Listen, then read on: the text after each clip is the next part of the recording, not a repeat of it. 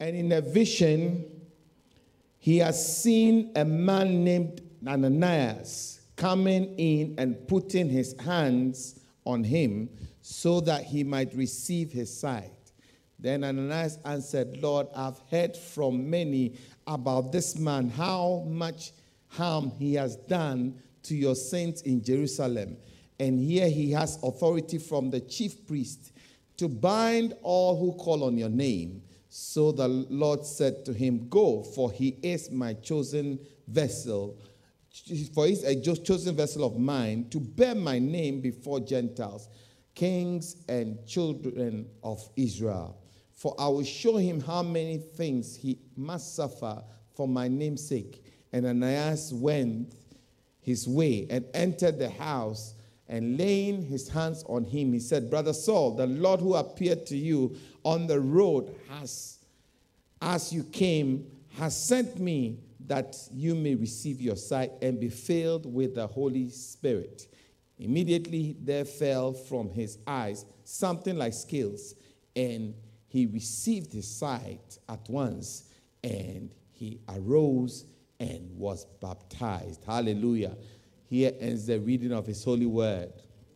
Last week we started talking about discovering your personal vision, and I want to continue on that same road, discovering your personal vision, if you like, discovering your personal vision too. Amen. And we looked at a few things, and I want to go on. I don't want to go back, so I'm going to go on. In case you're not with us, you can watch last week's episode, and you understand what's going on. Amen. If God wants to destroy anybody, what he does is he blesses the person's vision, or he stops the vision. In the same way, if God wants to bless anybody, he gives the person a vision. In fact, we know the major prophets from the minor prophets because of the amount of times God appeared to them. Are you with me? We look at Isaiah, we look at Jeremiah, we look at Obadiah, we look at Amos, Haggai, and everything. Why do we call some major prophets and call some minor prophets? It's because of the level of visions, or the level of times, the number of times God appeared to them, and the details of the vision that God gave them. In other words, the clarity of the vision that God gives you, the more of God that comes into you, or the more important you are in the Bible. Are you with me? So all the fathers, like God of Abraham, Isaac, and Jacob, all those guys, God appeared to them. And the number of times God appeared to them is how relevant they become. Am I making sense? So all of us must pray and endeavor that we would apprehend and catch the reason why God has called us. There's a scripture I want you to look at in Lamentation chapter 2. Lamentation chapter 2. Here God wants to destroy a people. And look at what God does. God wants to destroy a group of people. So God says, the Lord has purpose to destroy the wall of the daughter of Zion. He has stretched out a line. He has withdrawn his hand from destroying. Therefore, he has caused the rampart and the wall to lament. They languish together. The gates have sunk into the ground. He has destroyed and broken her bars. Her king and princes are among the nations. The Lord is no more.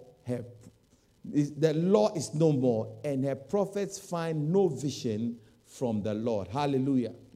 When God wanted to destroy the land, he made sure that the word of God had no relevance in the life of the people. And he took away the vision that the people operated by. Are you with me? In other words, if God wants to destroy you, he will take away your mind from his word and from the vision that he has for you. If you reverse it, it's true that if God wants to bless you, he gives you a vision, and he gives you his word. And with that, you can make impact in life. Hallelujah. Look, let's contrast what we have just read with Ephesians chapter 3, verse 8 to 12. He says that, to me, whom I am the least of all the saints, this grace was given that I should preach among the Gentiles the unsearchable riches of Christ, and to make all see what is the fellowship of the mystery, which from the beginning of the age has been hidden in God, who created all things through Christ, to the intent that now the manifold wisdom of God might be made known by the church to the principalities and the powers in the heavenly places, according to eternal purpose which he accomplished in Christ Jesus our Lord, in whom we have boldness and access with confidence through him in faith. Hallelujah. Can you see the contrast? This is the person whom God is using. He has given him a clear purpose and vision as to what to do. Are you with me? And the guy, Paul, knew exactly what he was doing. And it's so obvious and so clear. To the point that when Paul gets to 2 Timothy chapter 4, verse 6 to 8, he says that I am ready to be poured out as a drink offering, and the time of my departure is at hand. I have fought the good fight. I have finished my race. I have kept the faith. Finally, there is laid for me a crown of righteousness, which the Lord, the righteous judge, will give to me on that day. And not only me, but also all that have loved his appearing. Now, Paul could not know when he had finished the course, unless he knew when the course started. Isn't that true? He would never have known that he has finished the course. And if he didn't know the type of race he was in, how would he know when he finished? How would he know when he started the race? Are you getting my argument?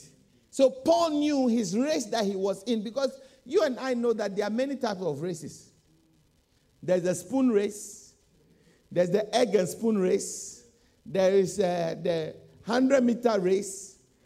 There's the blindfold race. There's the hurdles. There's also sack race. There is the steeplechase. How many have done steeplechase before?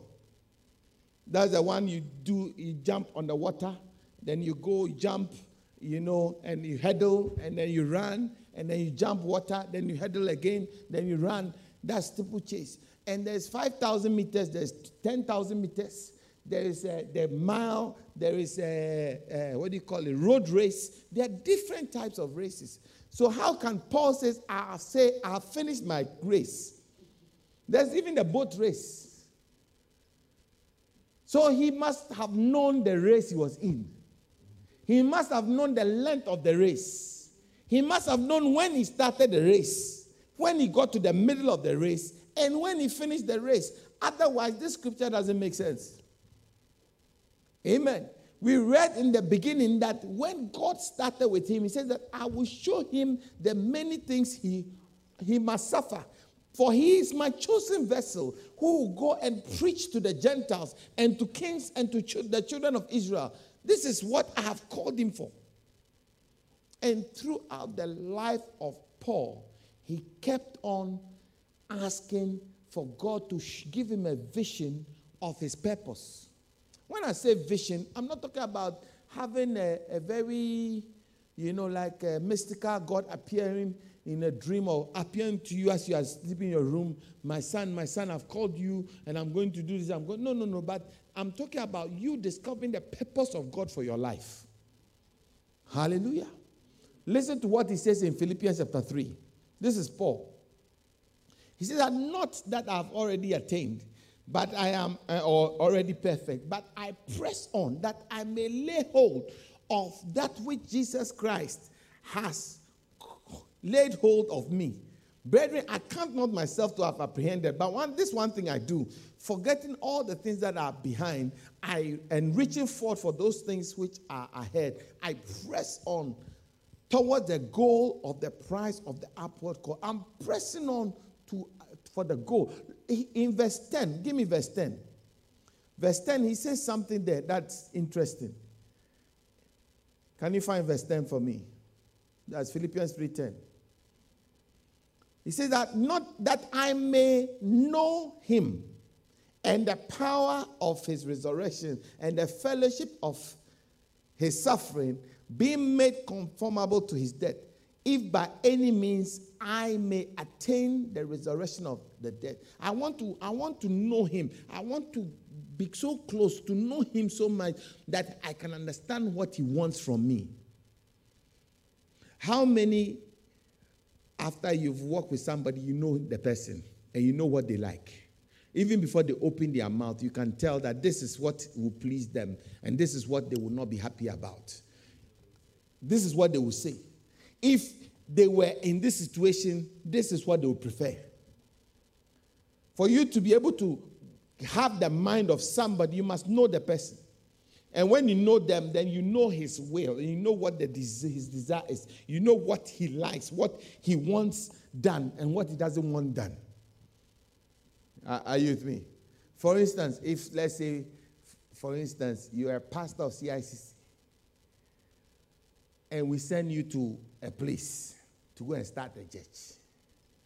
And if we come and we find that you put a table and you put yellow candles and red candles and blue candles and pink candles and you've lighted all the candles and you have pouring incense. You know, I'm not saying that thing is wrong, but that is not what we do. Am I making sense? We don't do that. So it means either you don't know the church you belong to, or the leader of the church, or what the church stands for. You don't know it. That's why you are off. Sacrificing and killing goats and no, you are off, completely off. Hallelujah. Am I making sense? Yeah, you need to know the person. Get to have a relationship so that you can discover the purpose of God for your life. There's a scripture, a prayer we pray in Matthew chapter 6, verse 10. It says, Lord, let your will be done on earth as it is done in what? Your kingdom come and your will be done on earth as it is in heaven. Why do we pray that prayer? It's because we want to get the vision and the purpose of God for our lives. So every time we are praying that your will, let me discover your will so that I can do your will on earth. Amen. Are you with me so far? So that is the thing that every child of God, every Christian, no matter where you go to church, no matter what your church believes in, you yourself, you must find what God wants for you. Otherwise, you cannot say what Paul said. Because you won't know whether you are in the right race or the wrong race. You won't know whether you finished the race, even started the race. Amen. How many want to know the race God has for you? Yeah, I also want to know. All of us must want to know what race God has called for us so that we will be able to do the right thing. Amen. I said I think on Sunday that once we get born again, that's the greatest miracle in our lives, isn't it? And we receive the Holy Ghost with the evidence of speaking in tongues. The next thing that we must want and desire from God for our lives is his purpose for our life. Amen. We must desire it and we must know it. We must desire to have a vision from the Lord. Let us desire to know what God has purpose for us. Amen. For we know in Jeremiah that I know the plans that I think towards you. Isn't it? Jeremiah 29, I know the plans that I have for you. They are plans of good and not of evil, to bring you to give you a future and a hope, and to bring you to an expected end, which means that God has an expected end for you and I. You can't have an expected end for anybody if you don't have a purpose or a desire, a vision for the person. Amen. Even we as earthly parents, we have a desire and a purpose and a plan for our children. Isn't that true? And we pray and we hope that our children would walk in the purpose and the plans that we have for them. How much more God? Obviously, God has a purpose and a plan for you. Amen. And it is in our interest to discover what his purpose and his plans are for us. Amen. Oh, I said amen.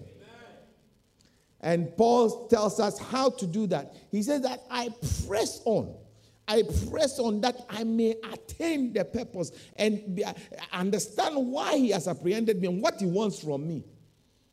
Amen. And then he goes on to say that as everyone who is matured, in Philippians 3:15, as many as are matured in God, they must have the same vision, this same mind. If God has anything otherwise, he will reveal it. But God hasn't got anything otherwise. He wants to know the vision.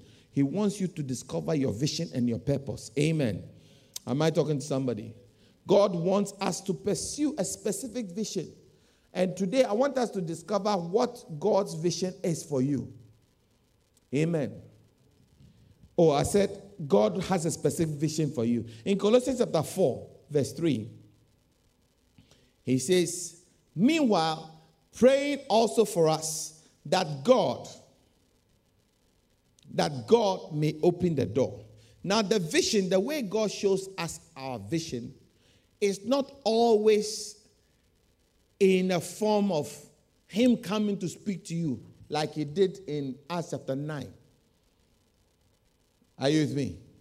But for the rest or the majority of us, God comes and shows us our purpose and our vision, the vision for our lives, like the way when you come on an airplane and you arrive. How do you get to know where to go? How many know how you get to know where you are going? As you are moving, as you are following, some doors are on the left or on the right, but they are locked. Isn't it? You see that this is a door. Sometimes it's open, but they put a line there that you can't cross. Then you know that you have to go this way. Then at the point it goes left.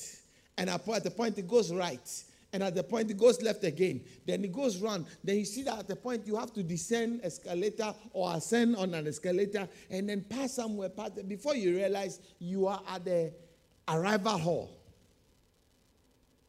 Are you getting it? So for most of us, the way God shows us his purpose for our lives is the doors that he opens. And the places he takes us. It is windy. It is going this way. It is going that way. And we know that all things work together for the good of them that are what? They're called according to his purpose. He has a purpose for you and I. But that purpose only comes when you are following. You see that at the point you think that this is a bad road. This is a bad place. You are lost. Then before you realize you pass another place. It's a bad place. I don't know whether you've been through Heathrow, especially when it comes to Heathrow Terminal, I think 3 or 4. It's one of the longest, windy places you have to pass before you get to the entrance hall. Sometimes you see you have to climb an escalator, then you pass a left. Then at the point you feel that you are lost. But then you see that everybody is moving. Then some people pass left. Then you see right. Before you realize, it opens to a big entrance hall. There's if you have ever gone to, I don't know whether it's Luton Airport or one of those airports, Luton or no, if it's not Luton, it's East, what's it called? The one in Midlands. East Midlands Airport. You go through a porter cabin. It's like a porter cabin, but it's a windy road, but that takes you to the entrance hall. So it doesn't matter how dingy the road is, as you are moving and moving and moving, it brings you to the final destination. So all of us, we are following. That's why Paul says that I want to press on and keep going so that I will lay hold of the purpose for which I was apprehended. As you move on and continue, that is when you get to know. Amen. God will bring people your way. God will bring places. You find yourself in a place. You find yourself doing something. You came to the church. You weren't planning on doing this. You weren't planning on doing that. Before you realize you are doing this. Before you realize you move from this place and you are doing something else. Before you realize you are moving from that place to another place. And all those things are God's orchestration. You'll be going for round and round and round. I remember when I came to church, I was not interested in church. All I was interested in was music. So I joined the church. And then, as I was there, I was always with the bandsmen. I was always around with them because I like the music. So I'm always there. Then one day, the drummer didn't come. But because I was always there helping to offload and pack and unpack, he said, I'd been watching the drama. Before I realized the drummer was away, I started playing the drums. Gradually, then from the drums to the keyboard, and then I was there. I was happy in that place. Then one day, the choir director was transferred, went somewhere, and then they said, go and conduct the choir. I've never ever conducted. I don't like singing. I don't sing. I don't know anything about singing. Before I realized, this is where I was.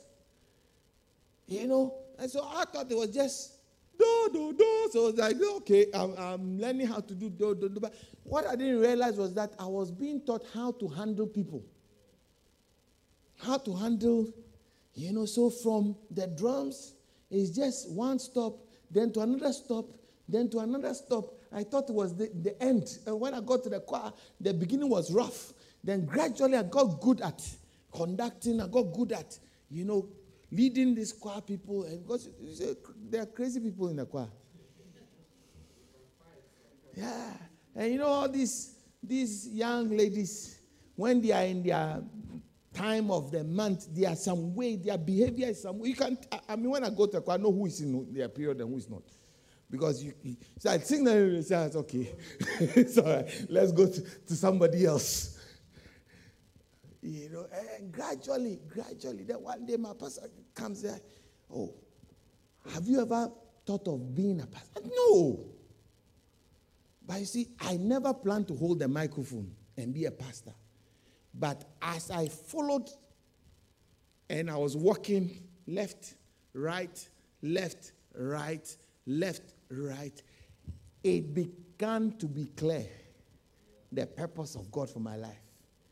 And then I realized that my purpose was not the drums or the keyboard or the guitar or the singing or the choir. It was not it, but all those things helped to bring me to where I needed to be. Am I making sense? Hello? The way you've gone quiet, I don't know whether...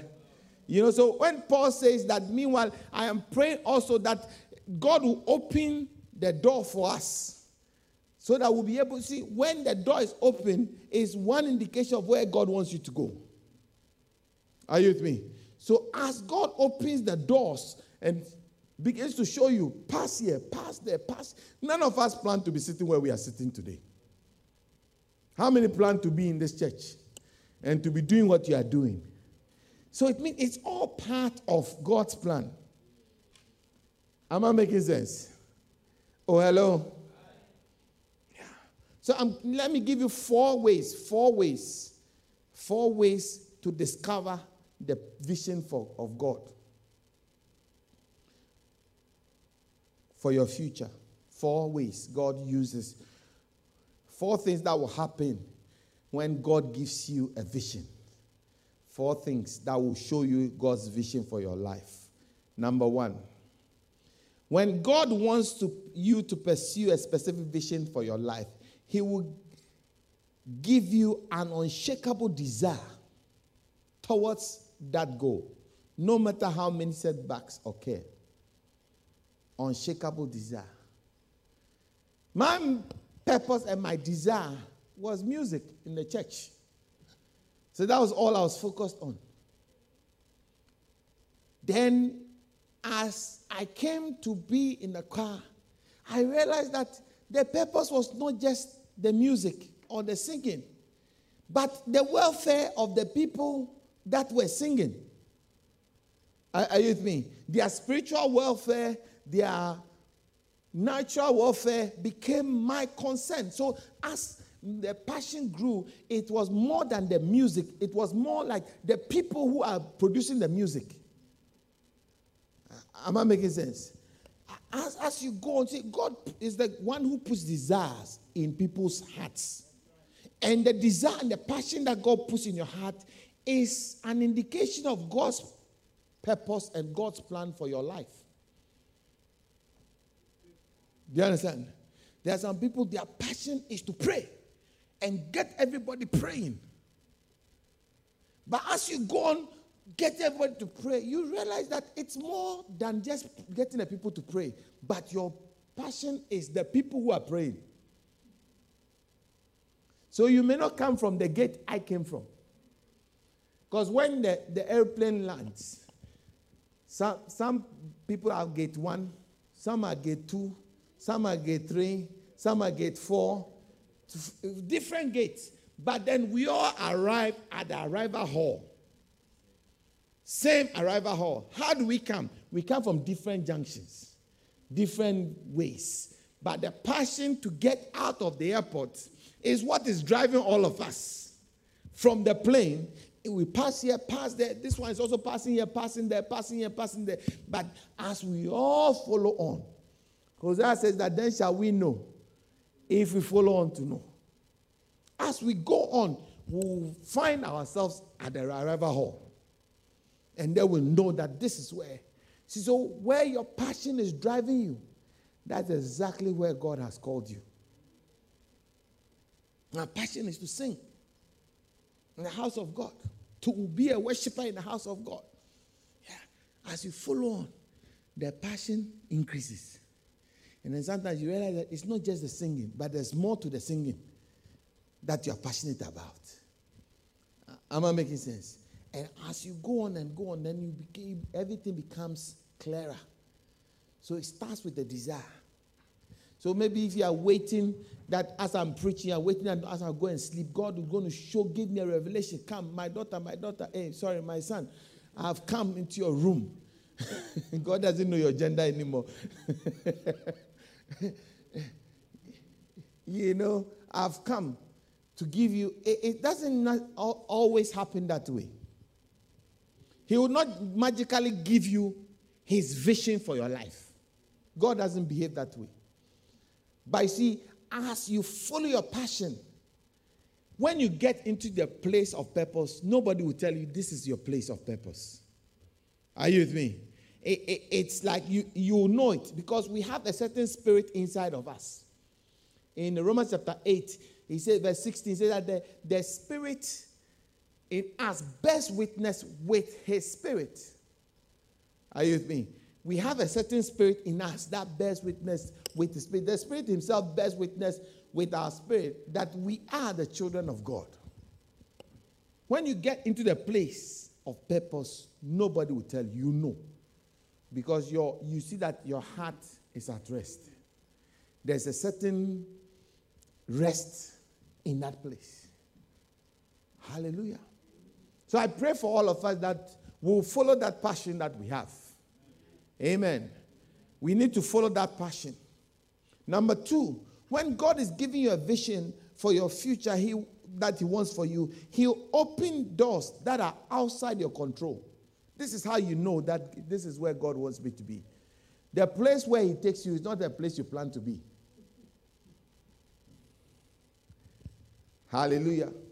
How many planned 3 years ago to be sitting where you are sitting? and be doing what you are doing.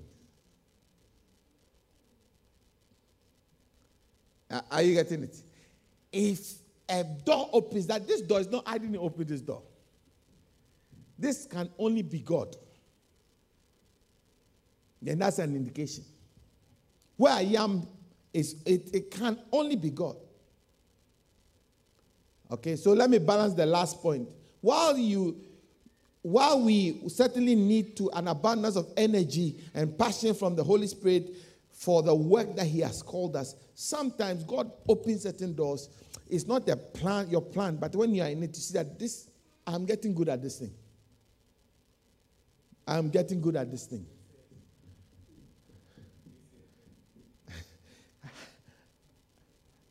Do you understand what I'm saying? See, this one is totally out of my control. Sorry?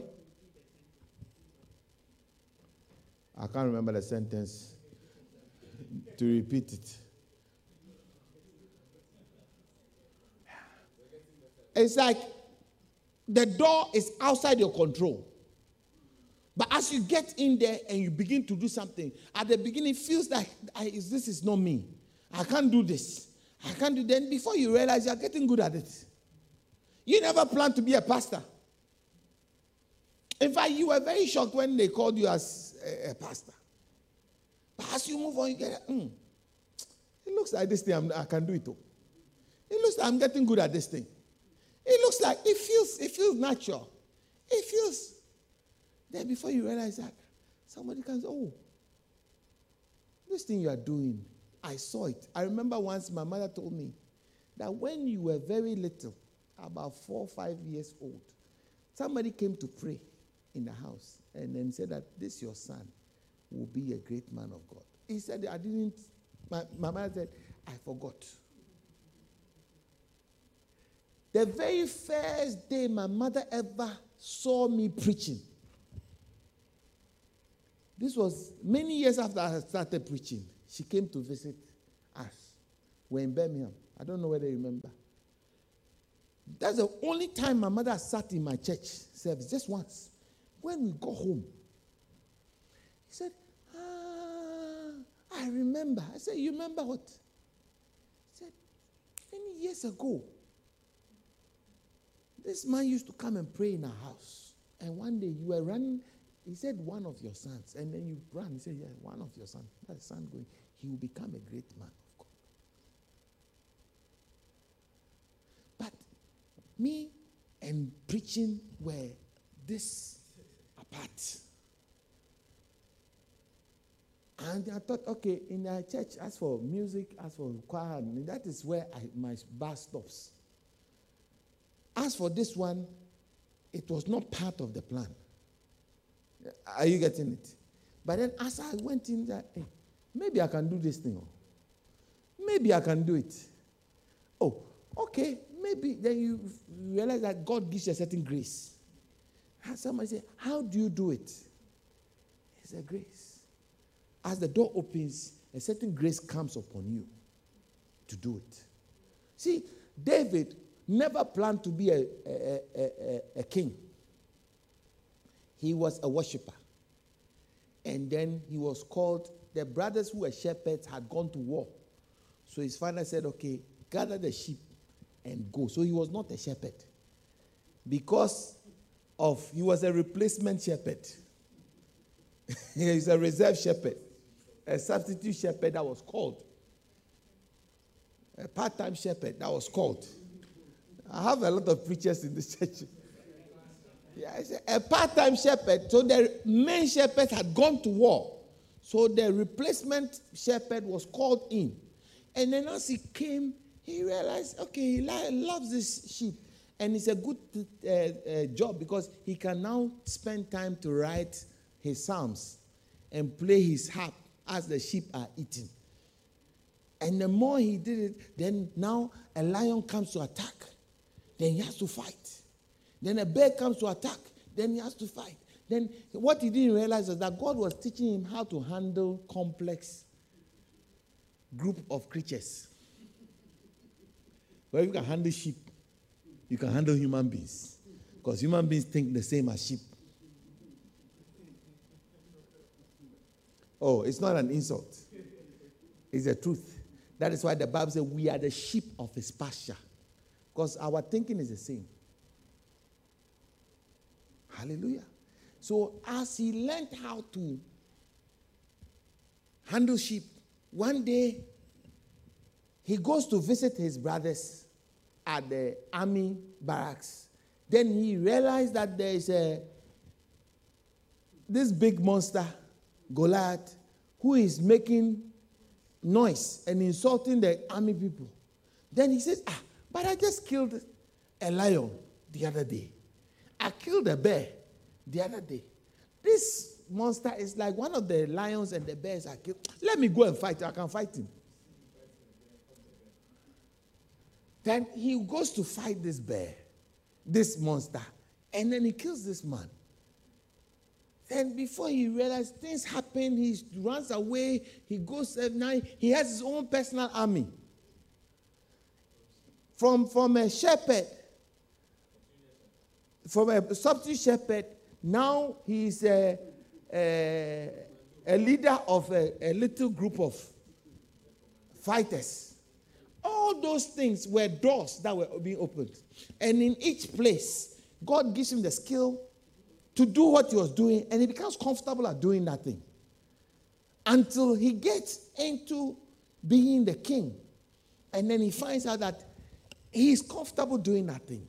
The same way, David is not special. David is not different from us. You and I, God will open some doors. And we'll find ourselves from the substitute shepherd to the main shepherd, from the main shepherd to a killer of a lion and bear, and then before you realize you are now a leader of a gang, then from a leader killing Goliath, then you are being chased away by the king. Now from chasing...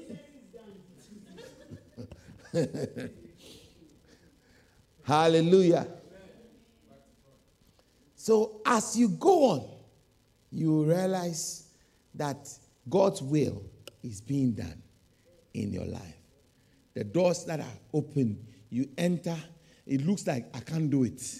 But then gradually God gives you a certain grace. Then it becomes something you can do. Then it moves you another place. Each time it feels uncomfortable, but each time as you go on, you see that these doors are specific doors that are being opened. And if you can look from where you have come from to where you are, God will you will see the purpose of God for your life. It becomes clear. Are you with me? Number 3, God will show you how to apply certain scriptures that you have read to your situation to show you where God wants you to go. Because certain scriptures, certain words, when I say scripture, I don't mean just reading of the word, but sometimes the preaching, as I'm preaching now, if you are listening after a point, if you go back and you're watching your life, you can see that, this is what God has been doing in my life. Like I said, the spirit inside us bears witness with the spirit, so that you read or you hear something and it's like, this is a key to my purpose. Have you ever heard a preaching and that as the preacher was going like, this is my purpose on this earth? Are you with me? Oh. Somebody say, I don't know why you're saying, Is it a good or a bad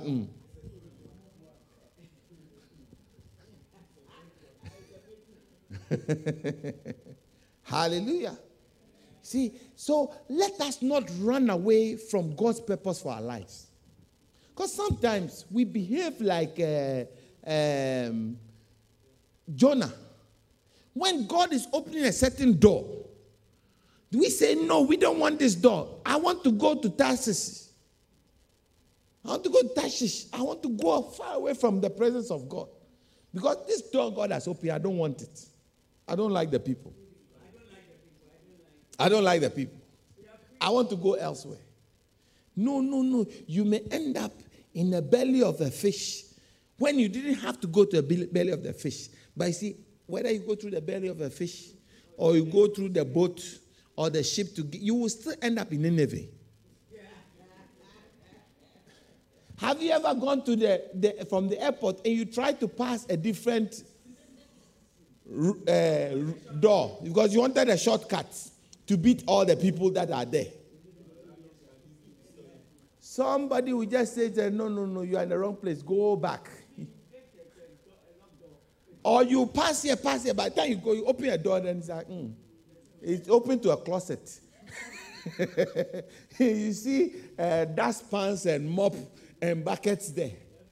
Then you see that you have to get back. By that time, the queue is longer than you. Yeah. So you see, Jonah made his journey longer and darker and scarier. He said, out of the belly of hell do I cry to you. I mean, why do you have to cry to God from hell, from the belly of a fish?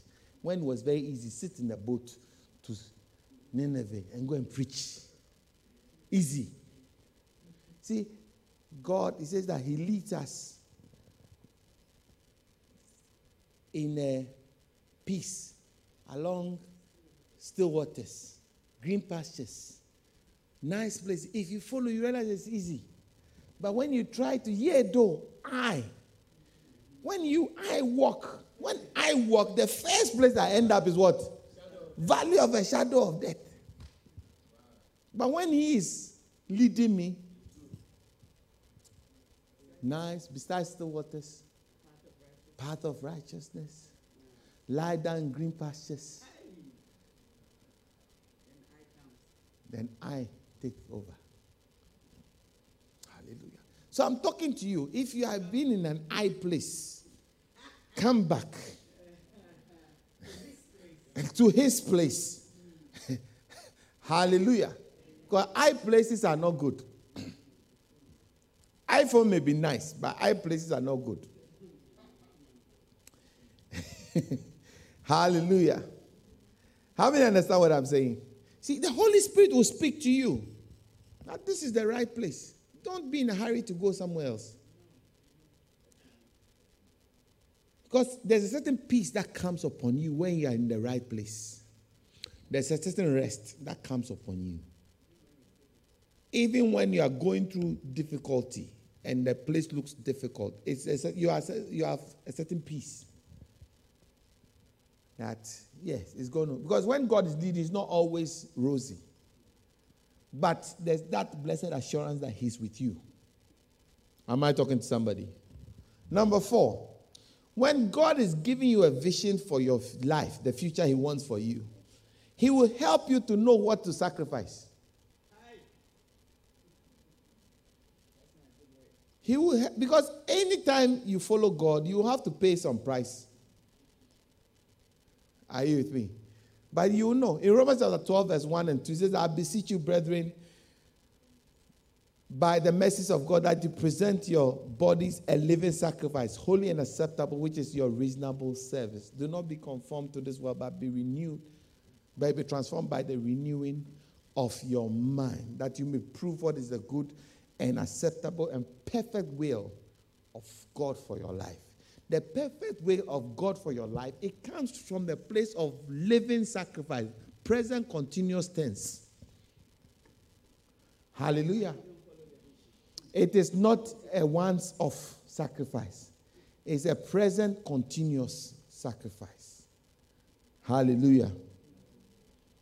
But as you follow on, as you follow on, you will get to know. So after having said all that, how are you and I going to discover the purpose of God for our lives? Where we sit.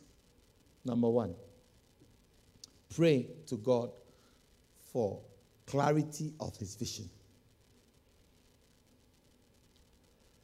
In Ephesians chapter 1, verse 11, in the NIV, it says that in him we are also chosen, having been predestined according to the plan of him who works out everything in conformity with the purpose of his will. Hallelujah. Let me read it again. It says, in him we were also chosen. Okay? According to the plan. So he did not just choose us for the sake of choosing, but he had a plan. Find the NIV for me. Do you have NIV? You don't. He said, according to the plan, he had a plan. He chose us according to plan. Somebody say, according to plan. Say, chosen according to plan. Who works out everything in conformity to his plan and or his purpose. So that he doesn't just have a plan, but he is working the plan. Somebody says he's working the plan. He's not just a plan. He's a plan, but the plan has a working. The plan is according to the one who works everything. So we are like puppets being on a string, being pulled by a puppet master. So you have to pray that that plan that he has becomes clearer to you. Am I making sense? So that you can go along. Because if the puppet master wants the dance to be like this, and you are trying to do something else, it won't work. But you must know when he pulls this, it means this leg has to go. And the hand has to go like that. That's the dance. So our prayer is that let me understand what you are doing. Are you with me? Let me understand what you are doing with my life. So that we see, for us, especially our modern Christians, we are too much in control. Take your time, Reverend. We are too much. We want to control. We don't want to relinquish the control to God. That's prayer, let your will be done in my life. It's not a very good prayer to pray. If you are not ready. Because when you pray that prayer, it means that you abandon your plans. Are you with me? Because you say that thy will be done. Let your will be done in my life. What you are saying is that my plans don't mean anything. Be the one who is moving the leg, which leg you want to move. Moving me which direction you want me to move. Doing what you want me to do. Amen. Whether you feel that that's the right thing for you or not. But you see, the good thing about this is that Romans 8:28, that everything works together for your good.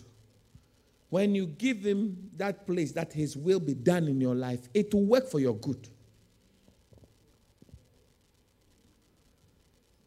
Because you are called according to his purpose, not your purpose, his purpose. And his purpose means that his plan.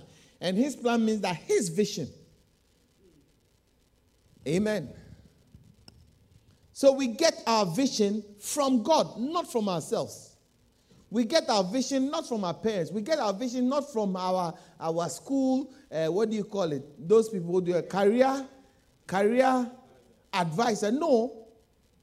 You don't get the purpose of God from a career advisor. You get it from God himself. Amen.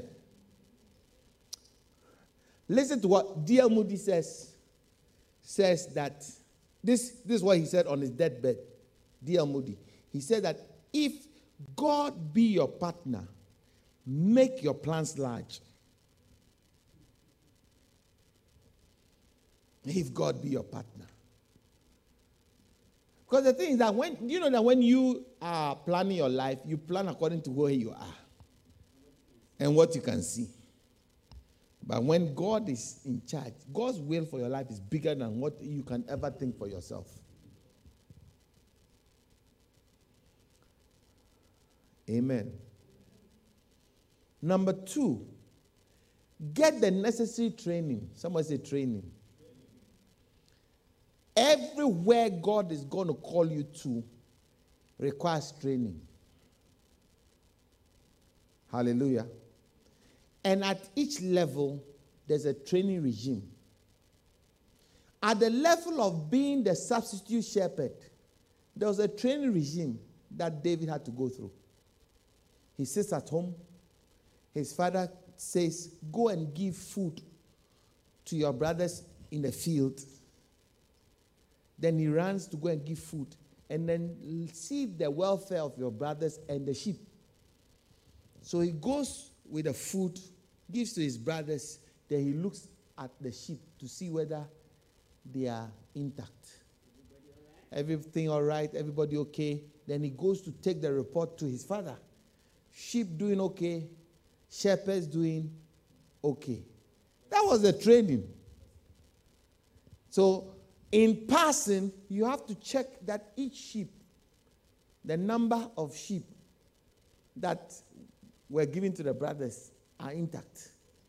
Because you have to go and report the sheep, half of them are missing. Do you understand? So you have to be quick at counting the sheep quickly without your brothers knowing what you are doing. And check your brothers to see whether they are all right. Nobody's foot is broken. Nobody is doing something that is they are not supposed to be doing. Do you get it? All that.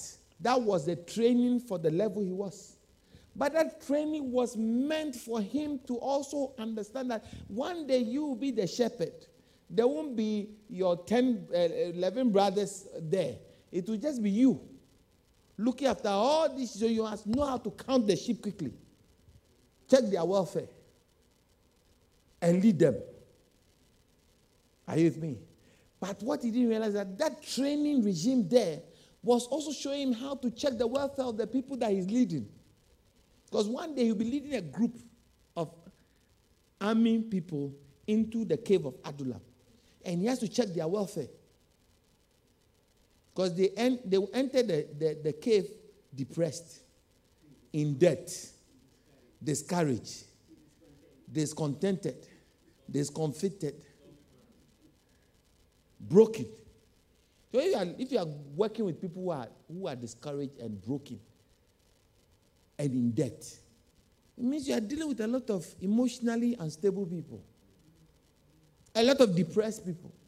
So you must quickly know their state. Because if somebody is depressed, they can easily turn against you. So you see, that quick substitute shepherd training and the quick training of being the main shepherd of a lot of sheep. 11 people are looking after sheep. Then one person is looking after the whole number of sheep. Which one has more work to do? Are you getting it? Then it goes on. Now you are leading a group of people. They are all looking up to you. And so these guys were crazy guys. This son of Agi and that guy from Dodua. You know, all them guys, they were very crazy guys. All those guys, they are emotionally unbalanced. So you need that training. And he didn't realize that training in the cave was the thing that he was going to use to lead the whole army. Hallelujah. Are you getting this? So at each level, the training you are getting is very important. I always say I never went to Bible school. My Bible school was a choir. A choir of about 30 people. Disgruntled. Some of them, they were crazy. Some of them were not correct. Some of them said, what? Some of them will come and say, Pastor, you come, Chris, the guy is coming tonight. What should I do? Because this guy, anytime he comes, back in the ground. One day the guy said, I'm going to wear the tightest jeans. I said, sister, this tightest jeans will not help. You know the jeans that takes about 3 girls to put on? The one that you have to go like this about 50 times before it comes from your thigh up. Oh, you haven't seen that jeans before? Okay, let's move on.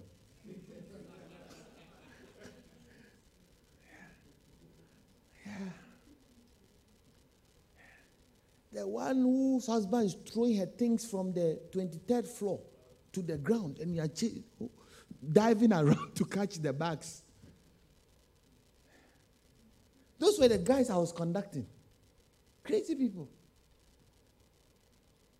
But that was my greatest Bible school.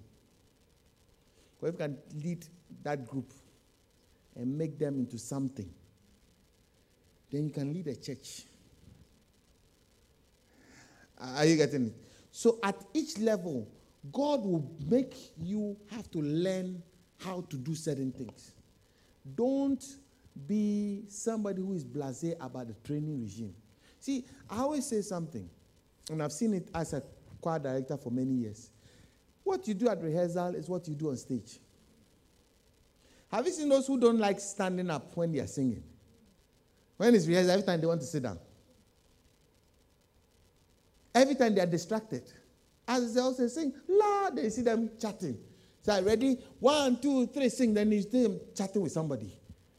As they are supposed to sing. So it means that we have to stop and then start again. Sometimes you teach them the part. Before you turn, they've forgotten their part because they were chatting as you were talking. Some of them, as you are talking, they are on their phone. When they come and stand on Sunday, they don't do anything different. They think that from what they are doing there, they will come and do magic here. It doesn't happen. No. What you do at the rehearsal is the same thing you do on stage. You know, there was a footballer, David Beckham. He was one of the best. Not that he was not a very good footballer. Beckham was not a good footballer. He was not a gifted footballer. All he had was speed. And what he did in practice was just accuracy and shot.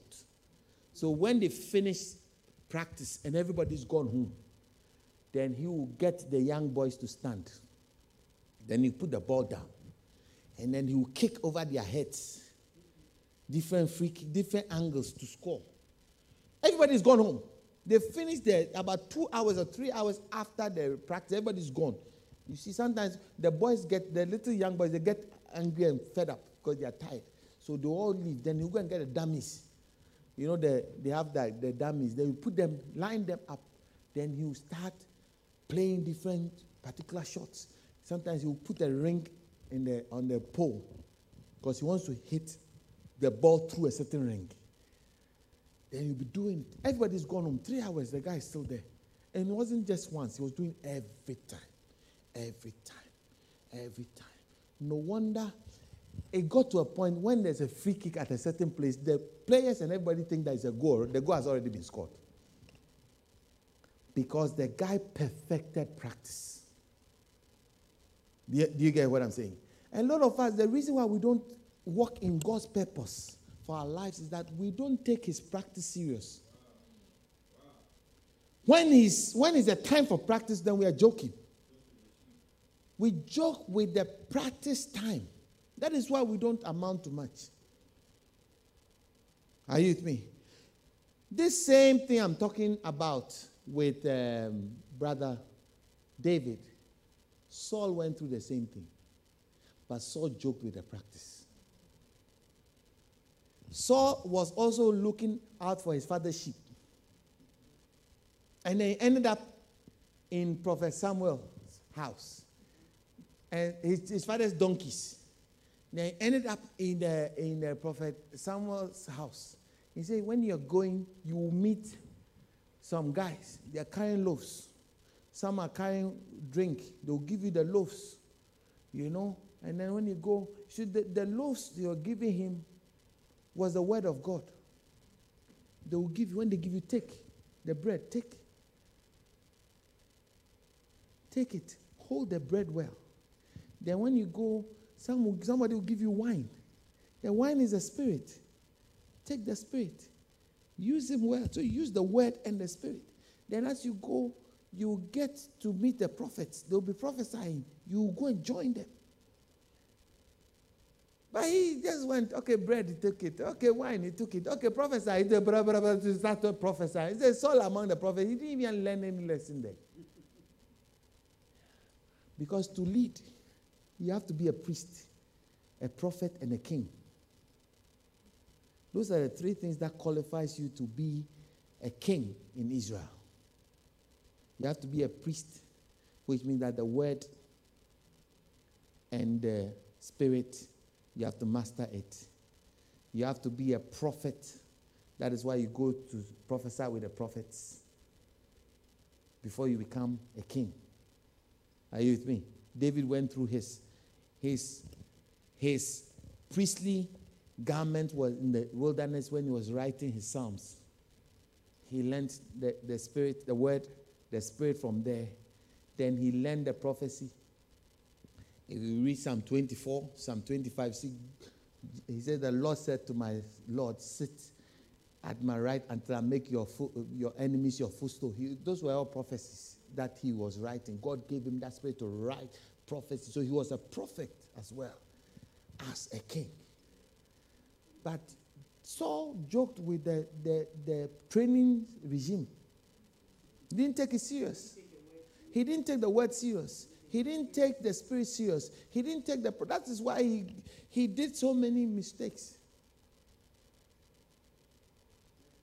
Are you getting what I'm saying? Most of us, the reason why we don't walk in the God-given purpose is that the training regime, sometimes we close our eyes through it.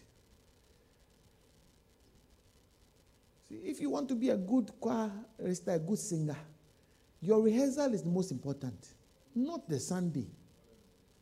More than the Sunday. That is where you get all the things you need to get. You get the spirit of the song, you get the music and the notes and how to even dance.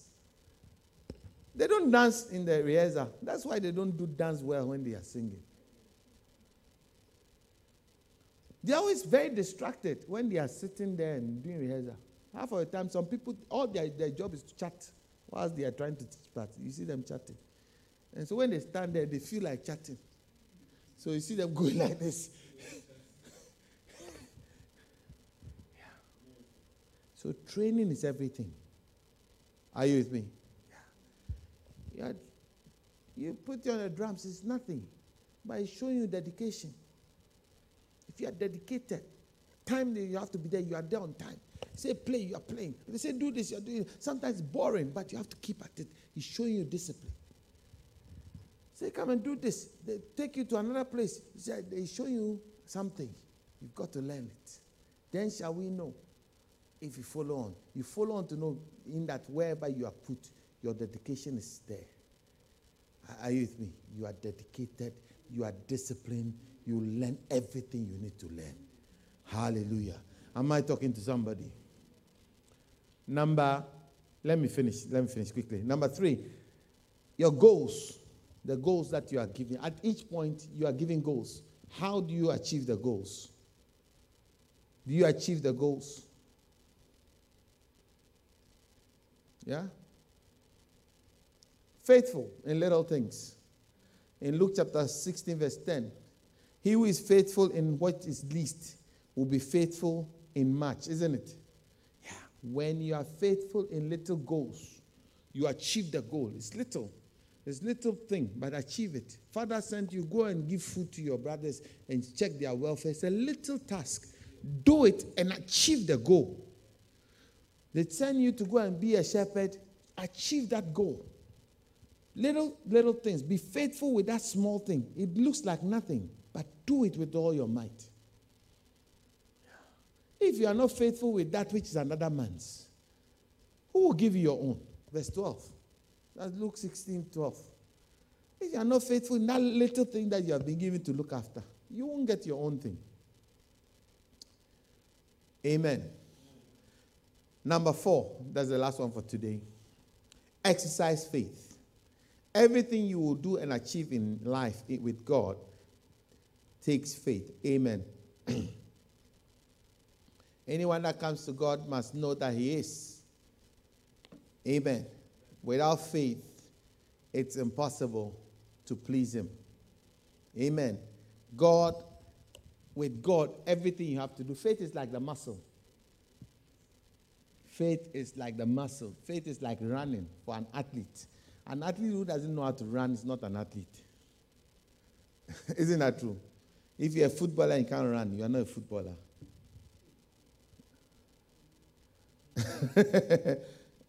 I don't care how much skill. You know that some people can do a lot of skill when they are standing in one place with the ball. Have you seen those people?